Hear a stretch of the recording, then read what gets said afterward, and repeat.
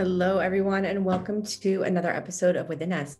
This episode is going to be a bit different. I have been on hiatus with the show for a while now, actually over a month. And I wanted to catch you all up and let you know where I've been and what's been going on, and also share some of my learnings with you. So, about 6 weeks ago, I got the unfortunate news that my closest friend lost her 15-year-old son. And it was really the most devastating thing that I've ever heard that's ever happened to anyone close to me. And before this happened, I always felt sort of uncertain and unsure what to say to people when they were in a time of loss. So I found out what happened, and I literally fell on the floor crying. My husband took over. He booked a flight for me to go from Israel to LA. And within 12 hours, I was on a flight and on my way, and I made it in time for the funeral. I am reflecting upon that time now where I was there for my friend. Initially I got there and I went to the actual funeral. It was so heartbreaking. And my friend spoke with so much wisdom and insight about the life of her son. I could really share, I could go on and on about how much courage she and her husband both had to speak and to share and talk about their son, Noah. I knew Noah when he was a baby. We had kids. My eldest is around the same age as Noah. And during that week, I wasn't really sure exactly what to say or what to do when I first came. And the very first day after the funeral, in the Jewish tradition, there's something called a Shiva, which means 7. It's 7 days of mourning. And the mourners, the immediate family, they sit and they receive visitors. And there's a custom when you receive visitors that the visitors shouldn't be the people to talk first. They should actually wait for the mourners to speak. That was really hard for me because naturally I'm very extroverted. Whenever I'm with people, I love to ask questions and engage them, but I tried my best not to start conversations. And I actually took up this role at her house. I think it was really my way of coping. I started organizing and cleaning and trying to help. And at one point, my friend said something to me. She said, the best thing you can do for me is just to be with me. And it hit me so clearly how we can be there for each other in such a tremendous way. During the Shiva, there's actually a blessing that the mourner says that the visitors say to the mourner. And you say, blessed is the place. The blessing begins, blessed is the place. And the place is actually referred to as one of the names for the divine. So over the course of the 7 days, my friend said to me, she said, the most comforting thing, what really helps me after all these hundreds of people were coming to her with, consolations and trying to be there and to comfort her. She said, the most comforting thing is when people could sit there and feel sad with her. She said, the most comforting thing people can do is really to be there and to feel sad with her, to be there and feel the experience. So I did my best to do that. But honestly, over the course of that week, I was so focused on showing up at the right time and being there that I don't even know if I processed my own sadness until much later. So I was there for the week and I went all the different days for, the hours of visiting. And I watched literally hundreds of people come up to her and speak with her. And I learned a few things. So the first thing that I learned when someone passes away is that asking how it happened is not helpful. It doesn't really matter how it happened.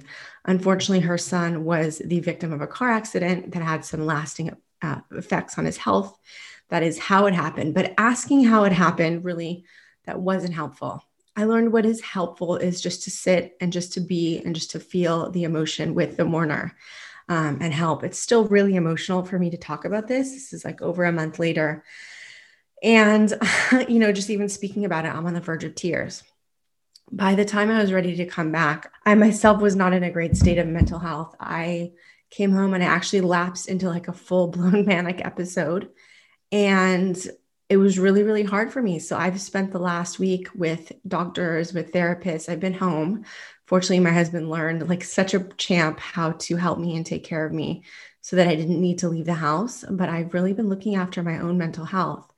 So that's where I've been.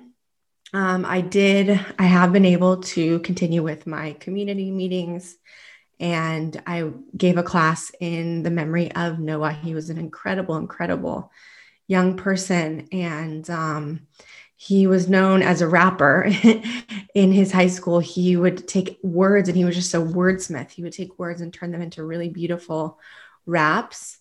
And what else can I say? There's so much to say about Noah. His memory should be a blessing. I'm definitely going to continue talking about him and his legacy.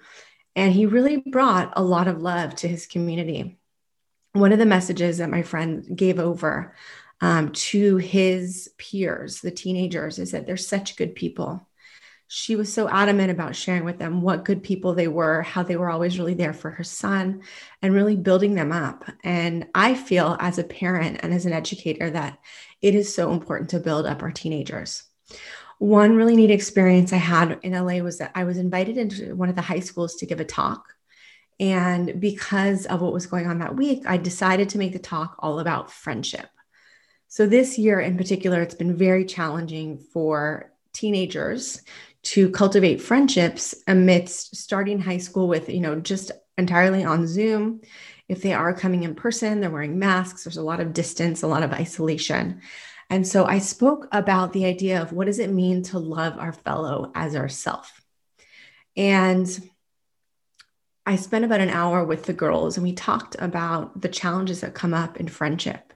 And the overarching challenge that they spoke about was being ghosted, being canceled, having someone just stop talking to you.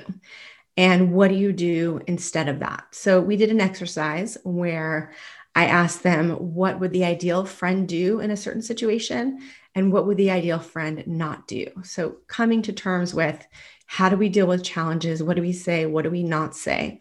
And how do we really emulate that best friend? So, I told them that if it had been for social media, I don't know if my girlfriend Lisa and I would have stayed such incredible friends. I mean, maybe we would have.